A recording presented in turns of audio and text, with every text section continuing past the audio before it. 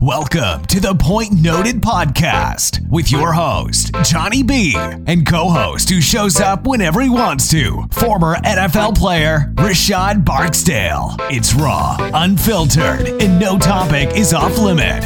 We talk sports, entertainment, culture, and a whole lot of random shit. Let's get to the point.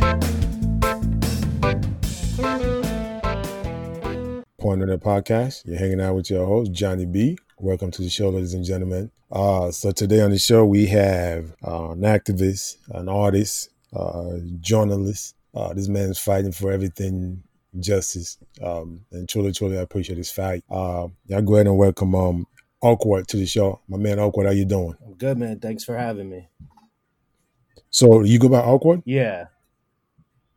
How long you been going like that? I'm going to say probably...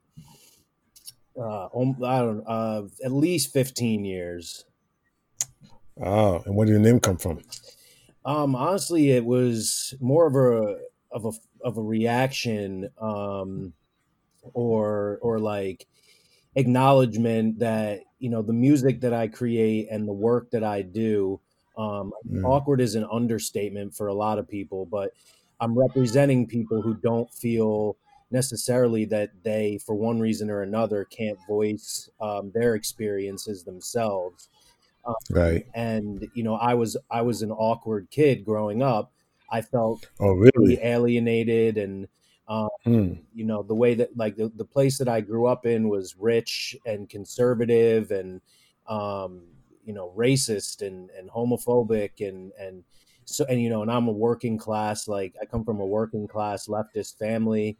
And so, you know, like by the time that you know, at first it was anger and fighting and, you know, any Nazi I saw, I punched in the face. And, wow. And then I kind of figured out a way to be more like proactive and positive and, you know, like trying to liberate people instead of, you know, adding more violence. And that's kind of how I found myself. So when I, you know, started rapping, it kind of made sense to, like, you know, as a throwback to the person I used to be and, you know, representing those people who haven't made that kind of jump in themselves the way that I did. Right. Did your personality change once you start rapping? No. Like what happened to your personality and what happened to your confidence? Yeah. I mean, you know, my confidence grew probably, you know, alongside, like I would definitely, like I've said before, that hip hop saved my life. You know, I would say that, you know, between seeing the power of music and the power of words, and finding an expression, a way to express myself that wasn't violent, you know, prevented me from being killed or ending up in prison. And, you know, that along with guidance from my mom before she died, you know, she was a therapist and she was an activist. So she kind of taught me a lot. And my confidence just grew over time. Probably, you know, I wouldn't say directly, you know, because I was rapping, but certainly there's nothing, you know, there's no harm in getting off stage and having people bum rush you. You know, that definitely doesn't. Right. Do you remember the first song you made? Oh man.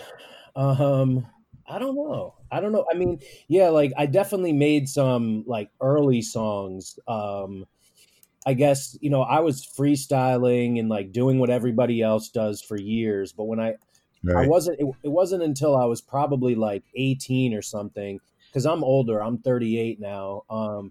And back then, you know, the availability, the access of like easy recording material, you know, equipment was not there. You know, now you could record on your phone or you can just buy like, you know, a cheap mic and like it doesn't even sound that bad. You could record, you know, on GarageBand that comes for free, you know, and all these things.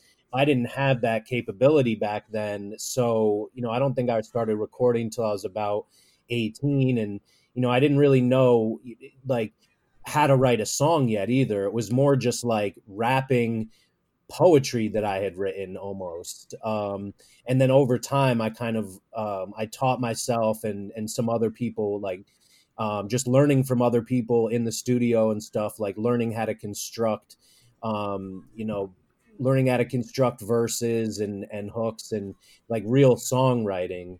Um, I think probably like the first song that I ever released that, you know, I actually did a video for at Mars Bar on the in the East Village in New York City before it closed down.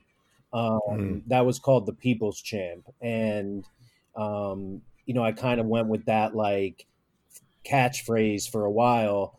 And then as I got older, you know, I realized that there's a lot of kind of arrogance in a concept like that, and you know, I don't want to feel like I don't want to front like I believe that I am the champ for the people, more that I am a voice for the people, you know what I mean? And Right. as my like politics and mindset and philosophies have kind of expanded and gotten deeper, you know, so is my music.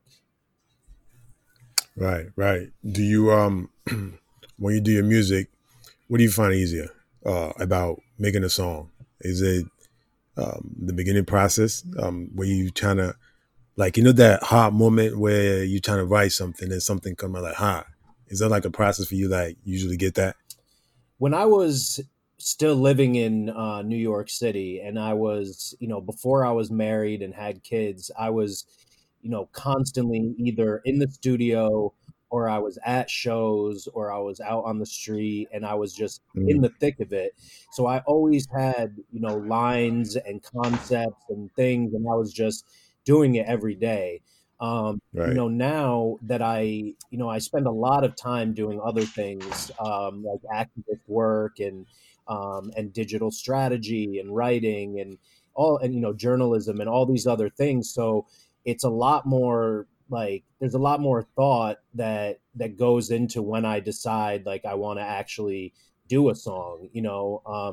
I released an album in 2014 called Worldview that, you know, I spent 5 years creating.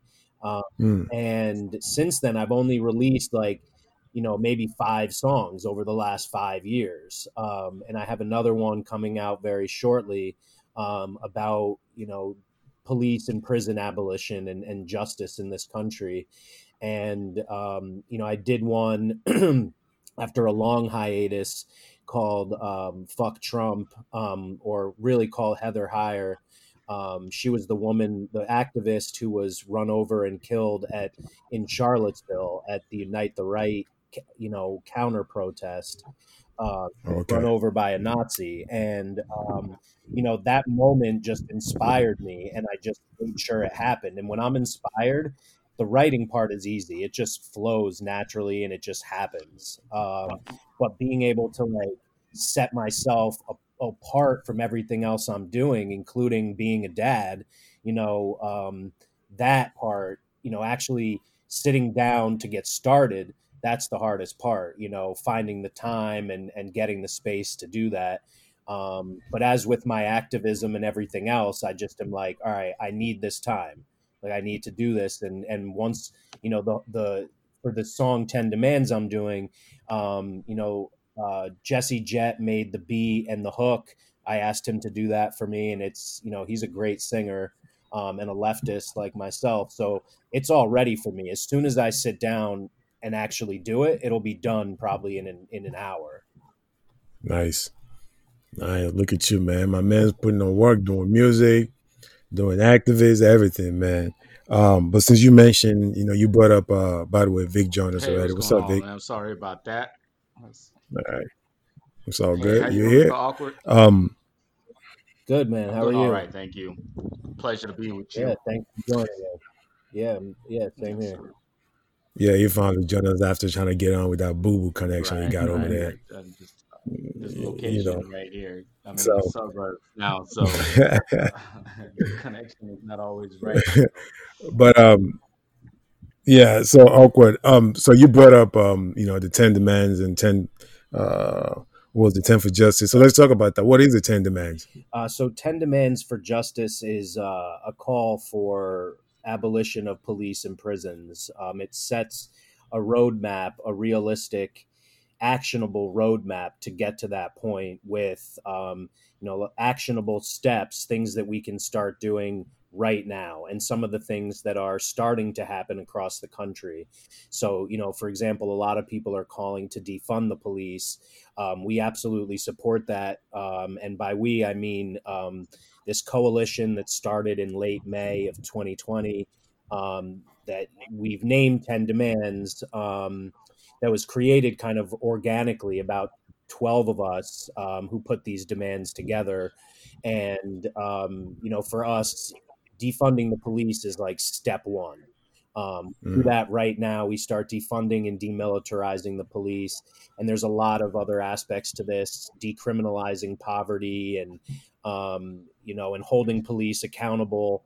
And as we move along, making sure that all cops who commit crimes are fired and all departments that, violate civil rights are dismantled. We defund the departments and the police officers down to zero. We've set the stage for abolishing police, and prisons goes right along with that. We have a number of actionable steps for, defunding prisons. There's no reason we should have corporations profiting off of prisons. So there should be no private prisons. There should be no corporations earning, obscene amounts of money on the backs of slave labor. There's a ton of people we can free right away. We could free the elderly, the immunocompromised, the disabled, nonviolent offenders. We could free, criminalized immigrants, people who are criminals just for being here. Criminalized survivors, for mostly women who are in jail or prison for, standing up to their abuser finally.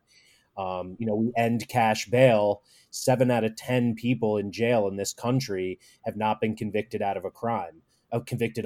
So we end cash bail. We completely free up the jails. We believe that local jails should be, abolished right now. But as I said, there are 10 demands that I think all taken together set a really, actionable and essential stage for the changes that need to happen in this country. As we face generations of racism and classism and policing, prosecution and sentencing. Okay. So, what you just said, you mentioned we should,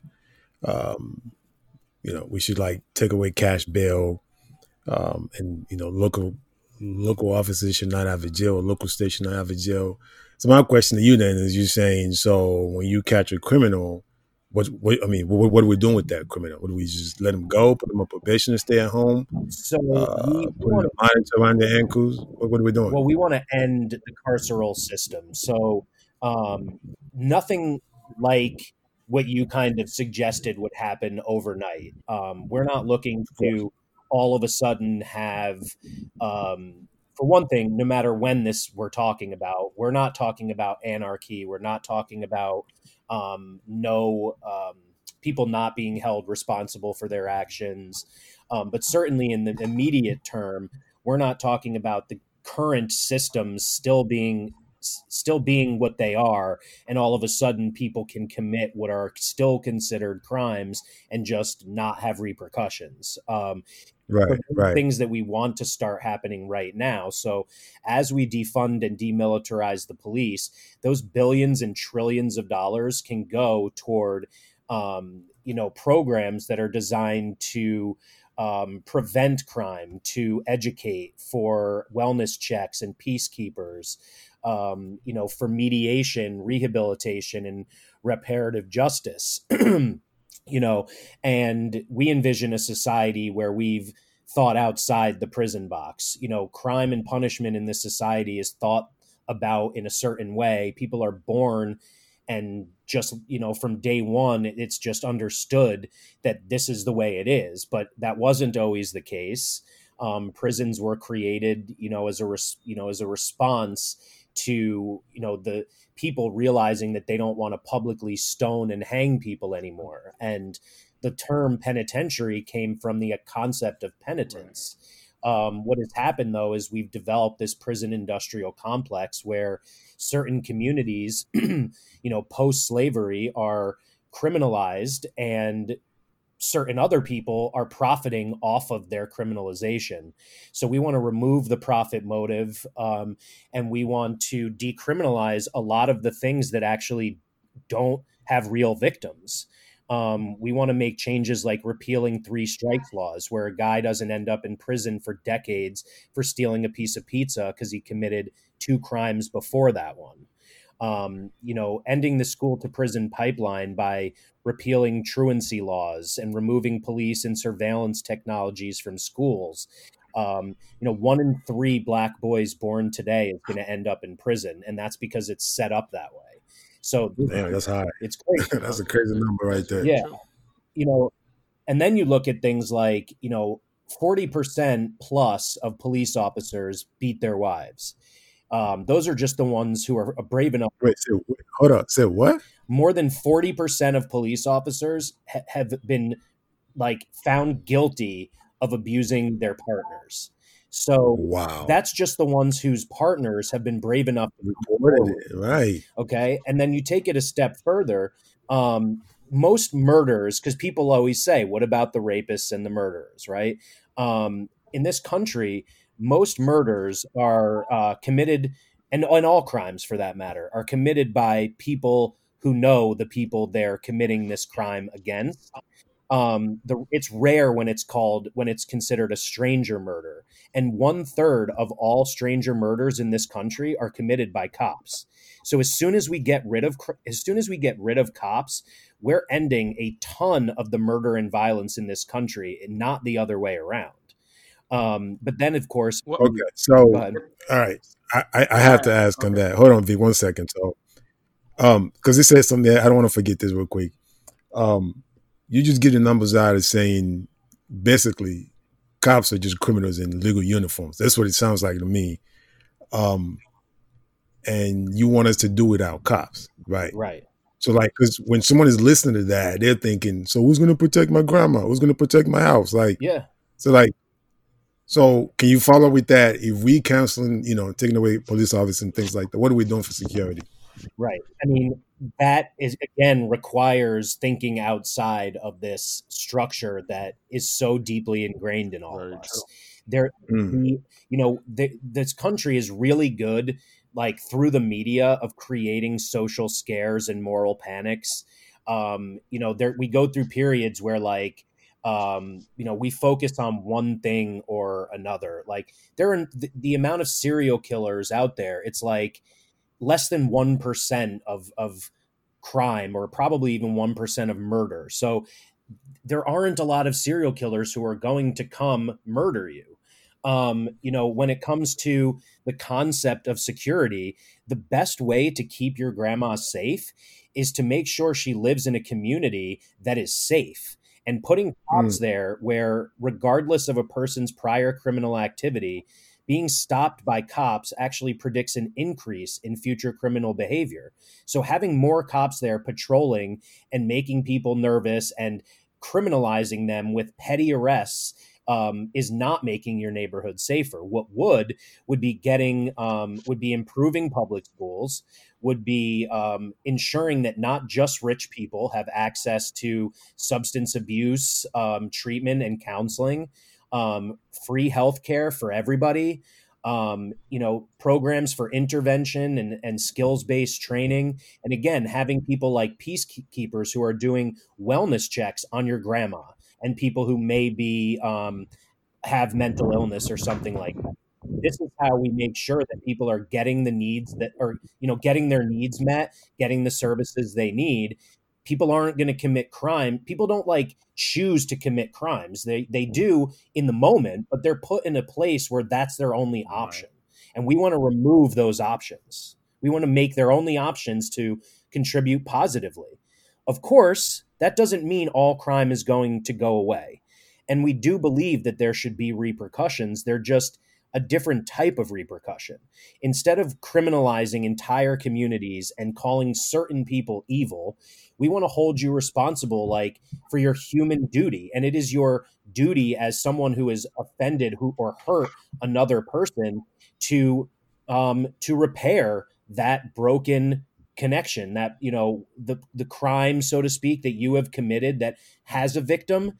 The crazy part is, most people assume that victims, are desperate to just incarcerate, electrocute, whatever, anyone who's harmed them, when in reality, research shows that victims of crime themselves prefer investments in education, jobs, and drug and mental health treatment over prisons and jails. Right. Not to mention that most people who are perpetrators of crimes have been victims themselves.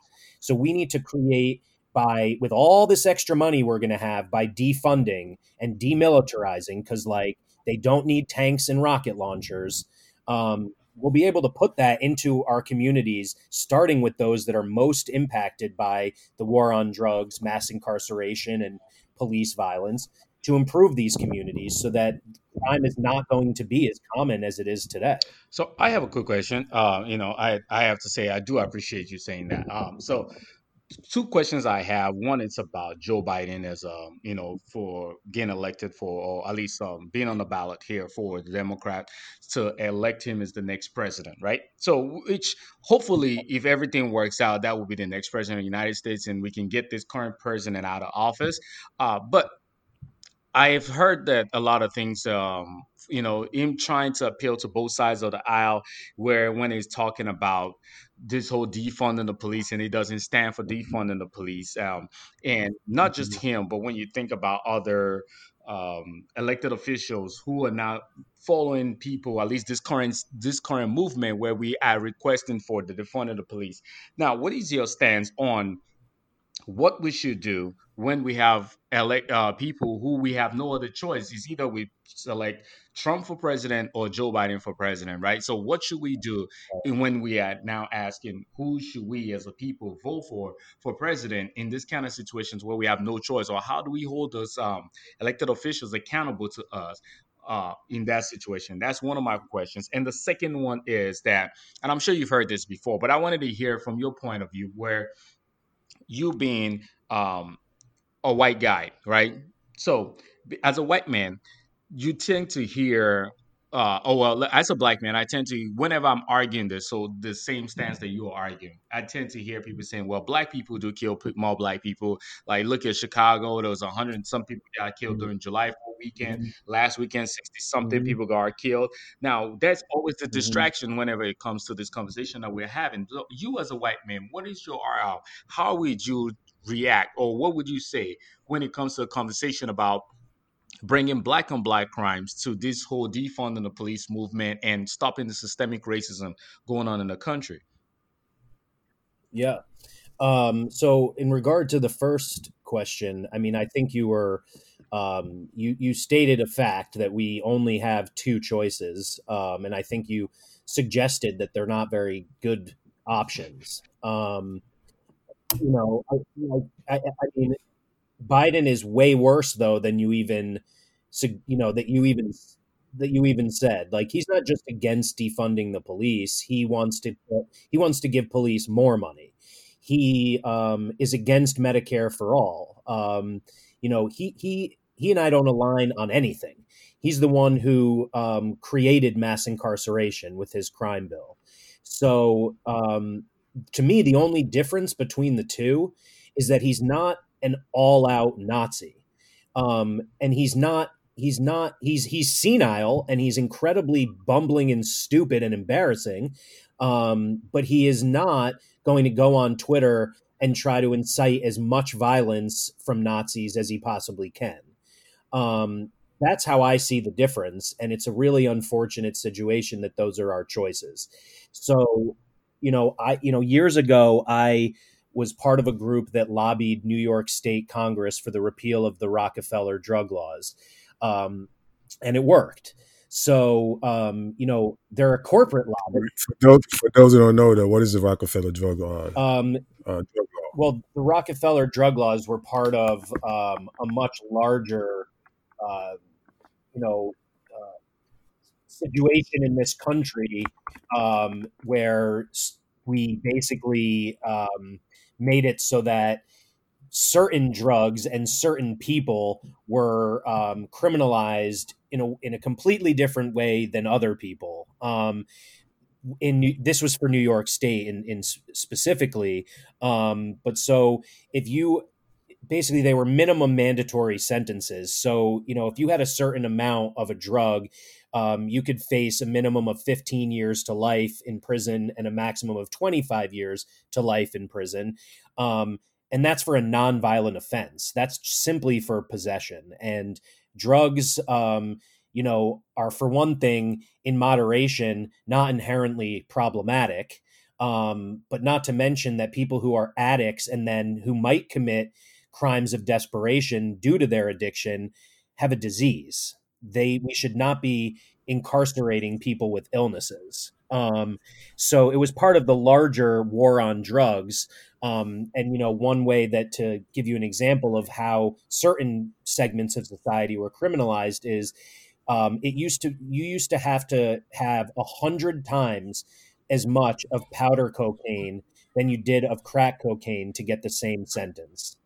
Now, after a law that was passed, I think in 2014 or 2015, it's still 20 times greater of a sentence for crack cocaine. That's because certain people have crack and they want to make sure that the white rich people who have the powder, which is essentially, it comes from the same drug, will not get the same sentence if for some reason they happen to get a prosecutor and judge who actually wants to, sentence, convict them, when in most cases they'll just get off, right, if they have enough money. So in other words, so I say that to say that lobbying is not inherently bad. Lobbyists represent interests of groups of people, and there are lobbying groups who represent the needs of real people. I'm certainly against corporate lobbyists, and the same corporations that give to certain politicians to vote certain ways are also, for what it's worth, giving to police foundations. And this money is used to militarize police departments. But like lobbying on behalf of oppressed peoples is something that can be very valuable. And I'll never forget being told by one state congressperson, we don't need to make changes. All you just need to pull yourselves up from the bootstraps, which is Right. absurd cliche. And he was such a schmuck. The reality is that, like, he was white, he was privileged, he was unwilling to recognize systemic racism in education, healthcare, real estate, wages, and everything else, or the fact that we're not that many generations away from slavery and then chain gangs and Jim Crow. So I say, so lobbying is one thing. I also think that no matter who the president is, like, people like me, who are demanding full abolition, are like the Malcolm to the Martins, who are saying, like, please defund by X amount of money, or we need to stop police brutality. During the civil rights era, today we look at Martin Luther King as a collective society in a very incorrect way. He was anti-capitalist and a lot more radical than neoliberals like to give him credit for. But what the greater society during the civil rights movement saw was someone who wanted peaceful marches. And so they were willing to negotiate and give him what he was asking for because they were terrified of the Black Panther Party and Malcolm X. So, the way that I look at it now is that we need to keep protesting on the streets. We need, the Black Lives Matter movement needs Antifa and, needs white allies. And the more scared they are of full revolution, the more likely they are to implement other changes that will lead us in a positive direction. And that's why, what's that? Yeah, word. I mean, and that's why we created 10 for Justice, because, we intend to send these demands to all the Congress people across the country so that they can look at this and say, well, I don't necessarily think I can end the carceral state. That's demand 10. oh, but I do see here you're recommending that we free this segment of society right now. That seems reasonable to me. I'm going to push for that because I want to get reelected, not because I actually care, but X percentage of my constituency is black or poor. And you know what? They're not going to vote for me anymore. And I think that's another real value of getting behind down ballot progressives. We are spending a lot of time and effort in getting them the funding that they need and getting their messages out there because we have two terrible choices at the federal level. Things can get done on the state and local levels if you elect the right people, and it's easier to elect progressives on those levels. So that's the long answer to the first one. The second one, is a really great question. There are people who, and honestly, I am not necessarily the right person to be lead. I'm not the right person to be leading a march for Black Lives. I am representing a group with 10 demands, a multicultural, multiracial group where, we conferred heavily, internally, certainly, but also externally to make sure that we really represented the Black community, the brown community, the indigenous communities. So I'm kind of a spokesperson, one, because I am familiar with this territory. As a hip hop artist and a public figure, I do a lot of interviews, so it makes sense to have me talking about it. But I'm not just speaking on behalf of myself, and I'm not speaking for anyone who hasn't made it clear to me what their unique and individual community-based demands are. I say all that because like the same as how I've been treated in hip hop, I am honest about who I am. I'm honest about my privilege. I'm honest about white guilt. I wasn't born. I didn't ask to be born. Like none of us did. And, as a Jew who experienced a ton of anti-Semitism growing up, that was probably the first way that I so strongly identified with other people who have experienced oppression. So and for what it's worth, Jews represent 0.2% of the world's population and actually are more than 50% of all hate victims of more than 50% of all hate crimes in this country. So the oppression of my people isn't over either. So I can truly empathize and I can truly understand, while understanding also that unlike a person of color, I can pass. No one looks at me and says, "Oh, you're a Jew." I can get away with being just a regular white guy.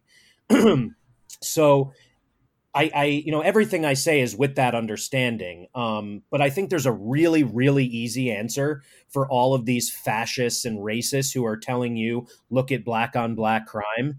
Whites kill more whites, blacks kill more blacks, Latinos kill more Latinos because you kill the people in your community. It's that simple. So very simple. I agree. That's really the answer. And the only reason they're saying this is because they don't like black people. They don't care about you. And they're using a racist trope the same way that anti-Semitic tropes are thrown against me all the time. See, I really appreciate that. So speaking of anti-Semitism, right? I'm sure everyone knows what's going on all over now with Deshaun Jackson. Jackson with Nick Cannon, and so my personal take on that also is that. At least speaking about Deshaun Jackson and Louis Farrakhan. So I have somebody that I was someone who, until recently, I never actually tried to listen to what Louis Farrakhan had to say. I didn't know who this man was. I've heard about him so many times, but it was always brought up in a terrorism light to me. So I always just thought it was one of these guys who just preached hate. So recently when I started listening to him, and I felt like, well, I don't agree 100% with what this man had to say, but at least I can say is that a lot of the things that he said, I resonated with them. It made sense to me as a black man in America. It felt like this man was pushing things that would make life better for me as a black man and every other black man, requesting for equality and letting people see and understand things that the way they really were. Now, although I'm sure he has some stands that everyone doesn't agree with. Like even I myself, talking to even Johnny B over here and some of my friends, like I had like a list of things where the last time we had a podcast, I was actually suggesting, just like you said, we had a list of demands, and at the very end of that demand should be this marching and protesting, where even if violence was happening during those marches, where not violence is harming people, but where things were getting burnt and things were being looted, I said, if you have that on the list of things where this are the possibility of what could happen, it would make people take you more serious when you're looking at the end results of we have demands 1 to 20. If you don't give us one, then we Mhm. move to 2 and 3. By the time it gets down there, when we don't get all of these demands, we can be at a point where we're mobilizing each other to say it's time to march.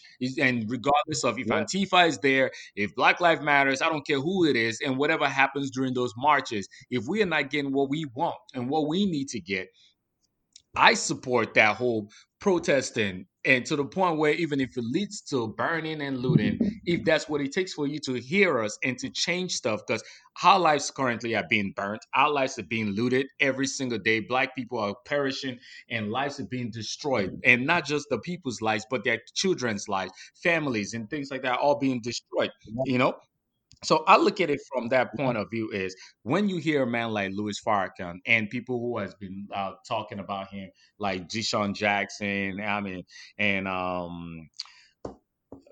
Nick Cannon, what are your takes on that? Being a Jewish man yourself, Yeah. I think it's really unfortunate that currently he is the most uh, empowering Black leader, because I am 100% in favor of Black power. I'm 100% in favor of justice and equality. And if I were Black, I you know, I can't imagine being. I can't imagine how angry I would be. Um, I think Black people have every right to go to my community, like my as a white guy, not literally, but like, whatever community it is that you don't live in, and go loot and burn that community. You know what I mean? Like, the people who are oppressing you should feel you. And so I support everything you're saying. And it's what I was saying earlier too about like the Malcolm and Martin thing. If you show them like it's going to get worse if you don't listen, they're going to be scared enough that they will listen. It's about coming together as a people, and and demanding change, not reform, not things that just strengthen the systems that that are holding people, but certain people back, and look pretty on the outside, but actual fundamental change, dismantling of the racist systems. Um, and I wish there was someone other than Louis Farrakhan, because he is a virulent anti-Semite. He calls Jews the devil. And for what it's worth, a couple decades ago, Louis Farrakhan met with the Ku Klux Klan. The Nation of Islam met with the Ku Klux Klan to brainstorm how to handle the Jewish problem, wow, the same way Hitler did. So he is not the person who I want to be leading you. Every group needs a leader, and he's a really bad one, because he is sowing discord between two groups who are oppressed and two groups who have historically worked together. Everyone who tells you that Jews run the world, everyone who tells you that, all we care about is money, they're lying to you. We are not the racists. It is the Christian white people who are the racists. Jews were forced into money lending because it was considered the worst job you can have. 0.2%, less than 1% of the entire world isn't capable of running the entire world. Jews have been facing oppression for thousands of years, and to have someone who has all of these great messages ruin them by speaking about us specifically is so unfortunate. So I will never support Louis Farrakhan. I think he's incredibly problematic, and he's distracting you guys from what the real needs are. Like, you should get it. You should be empowered, and you should be marching, and you should get justice. But he shouldn't be the one to be leading you. So because I constantly get that from people on Twitter, because no one's brave enough to say things to your face these days.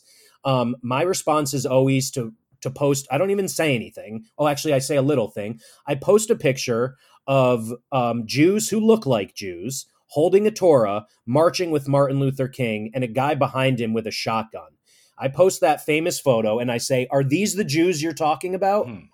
Because what he's saying about us is bullshit. Wow, that is powerful, because until today, until you actually mentioned this, I actually did not know that about the Jews. I did not know they were actually participated in the March with Black people, and do Martin Luther King's times. I personally am one whose my stance has always been, regardless of who you are, if you are looking for equality, then you do not use your position to to like look down on the other group, or to actually perpetrate the same thing that you are fighting for against another group, right? That's my own personal take on that. So I have never supported that. But like you do say, is that anyone who listens to, at least if you're a Black person listening to Louis Farrakhan, you see that, or you do hear, he has a lot of great points, that resonates with an African American man like myself. But at the same time, we all we don't have leaders. The leaders we have always get killed. The Martin Luther Kings, the Malcolm X, even as much as you might hear from him, they get murdered. And when they get murdered, we're left with no one but this kind of guy. So when in the absence of leadership, we don't get anywhere, right? Don't you think it's interesting that he's still around? Why do you think that I actually think it is very interesting. It's because the power holders who are not Jewish, who hate me just like they hate you, are thrilled to have someone like him who's making sure that we can't work together. Right. During the civil rights era, there was a group that worked alongside, a lot of the Black organizations called Students for a Democratic Society. They were incredibly violent and radical and revolutionary, and they were Jews. So, people need to do their research. I don't hold it against anyone who doesn't know, because how could you know if the only time you hear about us is in this negative way? Why Farrakhan doesn't just say the white man, which is the truth, the straight, white, rich man, then that would be more effective and more accurate. Why he's picking on a people there's so few of us left, 13 million people were murdered by Hitler. Why pick on us? It's really inaccurate and unhelpful. I do agree, because realistically, one thing that resonates with me is that when you think about the KKK movement, they're always chanting Jews will not replace us and African Americans will not replace us. So I fundamentally refuse to agree with anything the KKK. I refuse to agree with them on anything at all. So for me, the enemy of my enemy is my friend. So even if I do not know anything about the Jews, I've always understood a few things from the Bible, and also I'm a Christian, so I'm not a Muslim or in the part of the Nation of Islam. From the Bible, and also from the fact that if the people who are perpetrating hate all around the world can keep saying the Jews will not replace us, that Blacks will not replace us, then at least it lets me understand that they hate them just as much as they hate them as much as they hate me. So. And I understand from that point, yes. Actually, I just want to clarify. I'm pretty sure that I got it wrong about the Nation of Islam meeting with the KKK. I'm actually remembering that it was the American Nazi Party, which, depending on your beliefs, could be even worse. Right. They're literally called. I think they're Nazi. both in the same ballpark, if you ask me. They're all terrible. And also, for what it's worth, I support Muslim people. There's a huge difference also between the Nation of Islam and Muslim people and Islam as a religion. So that's a really important distinction as well. Not all Muslims are terrorists. Not all Muslims are Nation of Islam, and not all Arabic people are even Muslims. There are Arabic Christians and Arabic Jews. I'm a quarter Palestinian myself. So there's a lot of things that are just only known to the smallest degree that really manipulate the way people think. Right. Yeah, I think we can all agree that the world just needs education a lot more. For sure. I think there's too many people out there who just don't know history. So just going by the word of somebody else that you heard, and it's not good for anybody. Yep. So let's switch gear real quick. What's going on out there in Portland? So first of all, the news is not really talking about protests no more. It's all COVID right now. Right. And I understand that. So you're really not looking at the news from a different view. You're not going to notice still folks out there protesting. Mm-hmm. So what's going on out there in Portland? This is kind of getting crazy out there, isn't it? Yeah. One thing I'll say is that it's not even just happening in Portland. Portland is getting a lot of the attention because most recently Trump sent Homeland Security there. There's Trump and his group has sent collections of all kinds of militant policing forces that are taking over for what is already a problematic and dangerous and violent local and state police force. So there's National Guard, there's FBI, there's Homeland Security. There are groups I've probably never heard of. In Minneapolis, there's a very now pretty infamous video of state police and National Guard rolling through a suburban neighborhood, screaming, "Light them up," and shooting at people on their porches for no reason. They're on their own porches. So this kind of, I said that online as well. It's just so there's this military intervention across the country. It's incredibly dangerous that the mainstream media is doing what is expected. At a time when crime was plummeting, mainstream media reporting on murder and other crimes skyrocketed. They are not interested in telling us the truth. They're interested in reporting the things that their corporate owners want them to report. So it's a miracle that nowadays we have things like Twitter and independent journalists and citizen journalists. And that's the way people need to learn. That's the way people can get their information. So I think it's incredibly valuable that we have this. In Portland specifically, people are being not only beaten and gassed and shot the way they are in all 50 states, as this is the biggest uprising we've ever had, including the civil rights movement. They are also flat out disappearing people. And one of our what do you mean disappearing people, like kidnapping them? Yes. And this is one of our 10 demands is ending all strategic counter protest violence. That includes ending all anti-protest laws, ending all of these disbursement methods, freeing everyone who is rotting in jail or prison for exercising their constitutional rights to protest. And I've been tagging my friend constantly, whose name is Mike Schmidt. He's the new DA in Portland, in that county, and he's actually coming from an incredible perspective. He's a leftist himself, and I'm just telling him, you got to get started, man. Things need to change now. He's looking to defund the police. He's looking to decriminalize a ton of things that should not be crimes out there. So, we need to keep reporting it, keep re-reporting it, share it with everybody we know, and don't get afraid. Keep protesting. Support mutual aid efforts, support bail funds, support organizations that are helping, get healthcare to people who are injured.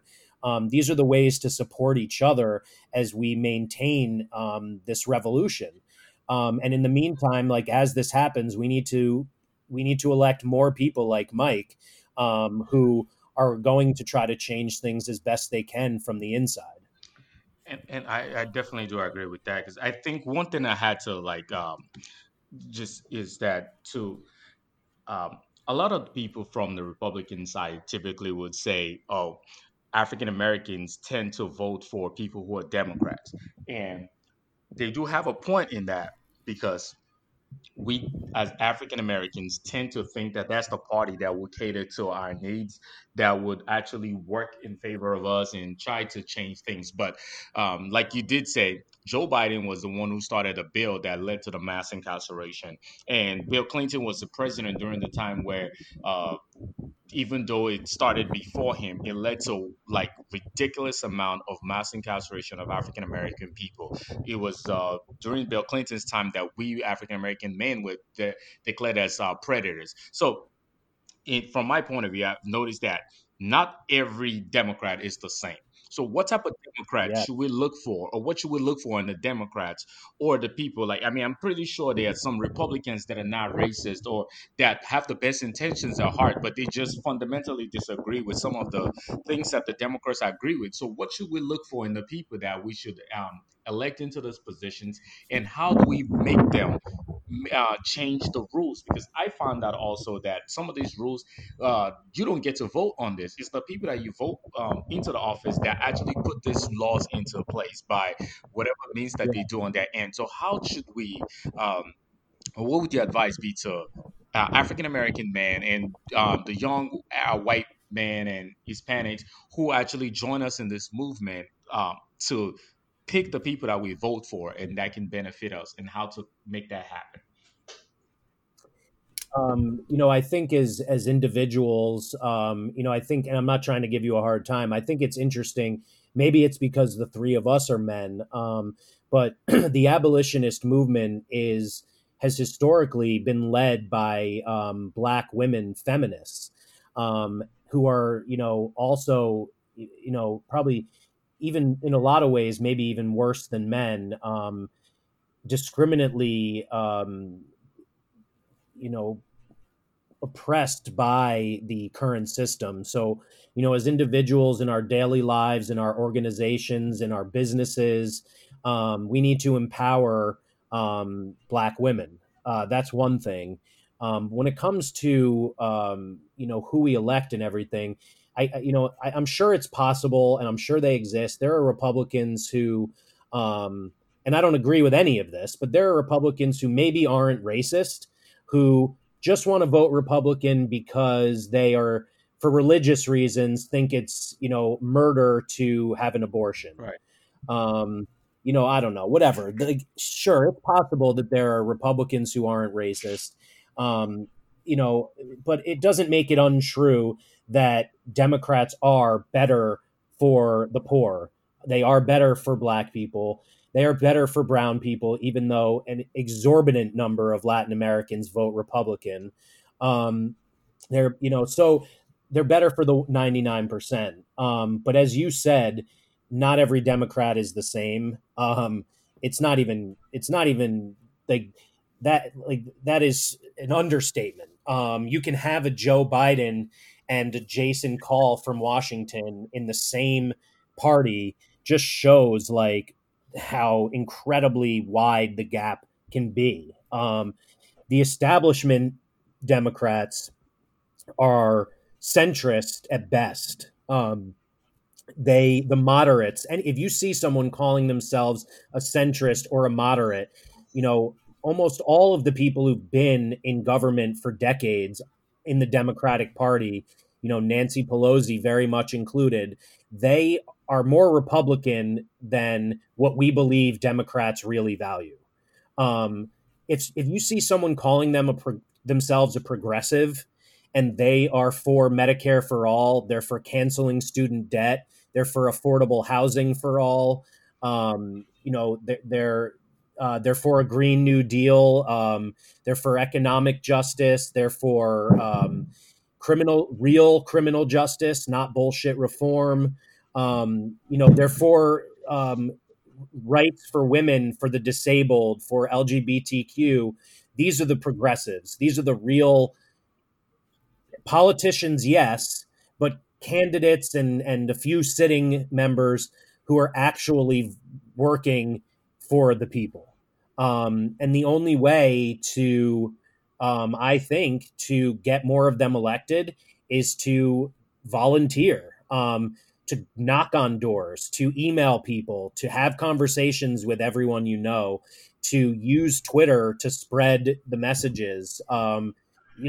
To find rich people who can donate to their campaigns, and to continue to scare the shit out of the establishment. So, and to inform the general public, so these people who are still looking to change things from within the system are not seen as so radical. In comparison to someone who's, a black man who's walking down the street with a gun, demanding equality and justice, like electing some white guy in Washington who wants to defund the police is a lot less scary, you know?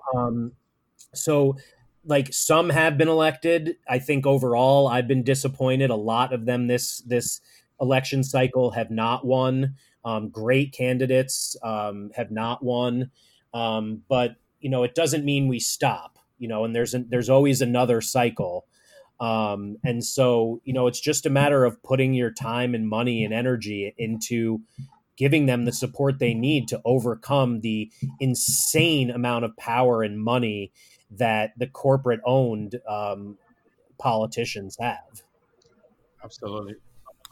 Yeah, I understand that. And you definitely been putting a lot of time into supporting those cause and things like that. So definitely I appreciate that.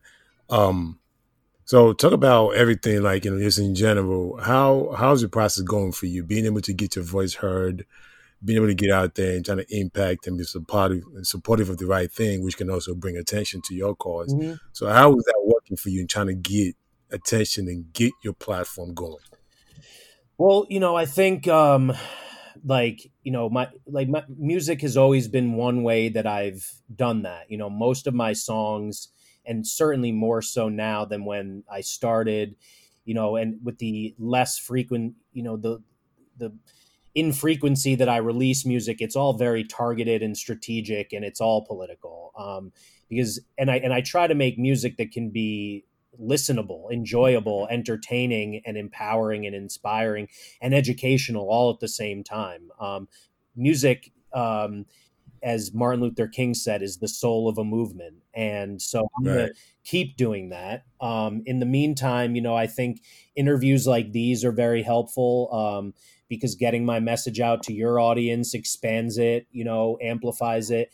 When it comes to my overarching goals, I'm less interested in like people hearing of Awkward and knowing what I look like than I am of, people understanding what abolition means, and that we at 10 Demands through 10 for Justice have literally laid out a roadmap for how this can be implemented starting right now. And, also on the website, 10forjustice.com, we have a whole page dedicated to explaining the society we envision post-abolition and how it would actually work to implement these demands. We have another section with tons of resources from the incredible people who have been doing this for, some for as long as me, like the last 2 decades, some for for much longer.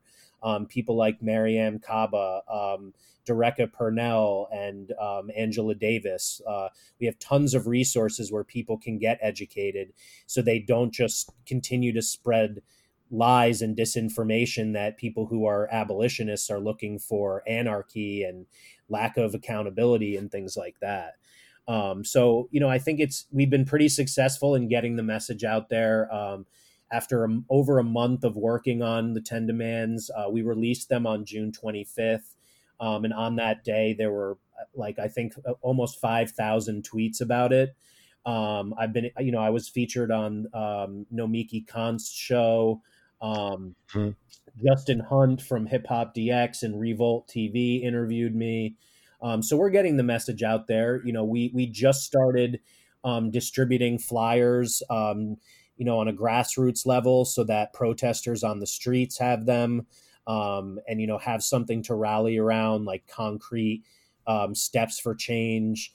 And as I hinted at, we really are aiming to, in the near future, develop this email campaign and mail campaign so that people who are in leadership positions in government have these demands sitting in front of them, and can actually start to implement this stuff. So we're part of the way there. Seeing some states and cities and departments, whatever, like start to defund and demilitarize is a very positive sign. I don't think it would have happened before George Floyd's murder. So for whatever reason that, in the same way that Eric Garner's murder, we were able to capitalize on that horrible moment and, get energized around I Can't Breathe and, what happened in Ferguson. We're living through historic times, and, we're one step closer, but we have a far way to go. Right, we do. But as long as we keep going forward, eventually we'll get there. So go ahead and plug your social again for the folks that are listening. I think it was 10forjustice.com. Yeah, it's 10forjustice.com. It's TENFOR justice.com. The group Twitter account and Instagram account is 10 Demands, that also spelled out TEN Demands. And that is because we are now also working on other series of 10 Demands. So we started with 10 for Justice, but we're going to also work on 10 for Health and 10 for Education, because all of these things are interconnected. And it's our capitalist society that kind of puts the benefits of corporations ahead of people, that, position all of us with inadequacies in education, in healthcare, and in how we handle justice. We're going to be working on that stuff as well. If you want to reach out to me directly, I'm at thisisawkward.com. It's AWKWORD. And on all the socials, it's Awkward Rap, AWKWORDRAP. Nice. As my man Awkward, man, came and share some knowledge, drop some knowledge on us. And hopefully we all learn something, and, folks can go ahead and follow my guide online and, get some more knowledge and show support to his cause. Hey, Awkward, man, appreciate you for stopping by, man. Thank you. Truly appreciate it, man. You got anything fun going on for the weekend? Probably not. I raised 2 kids. My wife is a breeder of a crazy looking cat. So we have 8 cats in the house. So between working on music and activism and keeping my house from blowing up, probably not. My days of partying are long over. I hear you. But, I really appreciate your guys' time, letting me have a chance to speak to your audience. And, you asked some really important questions. So keep doing what you're doing. Thank you very much. Thank you very much. I really do appreciate it. It's a pleasure for me to actually talk to you. I actually do follow you on social media. I'm sorry I got in a little late, but like the Worldview album 5 years ago, I've actually been one of the people I used to listen to that. I always was wonder who's this Awkward guy. And so when I heard you were coming, I was like, I have to be on that. I definitely have to, get the opportunity to talk to you. So, I definitely do appreciate what you use your platform for and how you actually do advance the Black people as a movement. Even though you're a white guy, being an ally to us it's a blessing, and definitely do appreciate you. My pleasure, man. Thank you so much. That means a lot. Yes, sir. Yes, sir. Awkward, my man. Appreciate you, man. Enjoy the rest of your weekend. All right. Thank you. All right. Peace. Yes, sir. You've been listening to the Point Noted Podcast with Johnny B and Rashad B. Follow us on Twitter at PTNoted and Instagram at Point Noted. Hit the subscribe and follow button to follow us and check out more episodes of us talking a whole bunch of shit. You've been noted.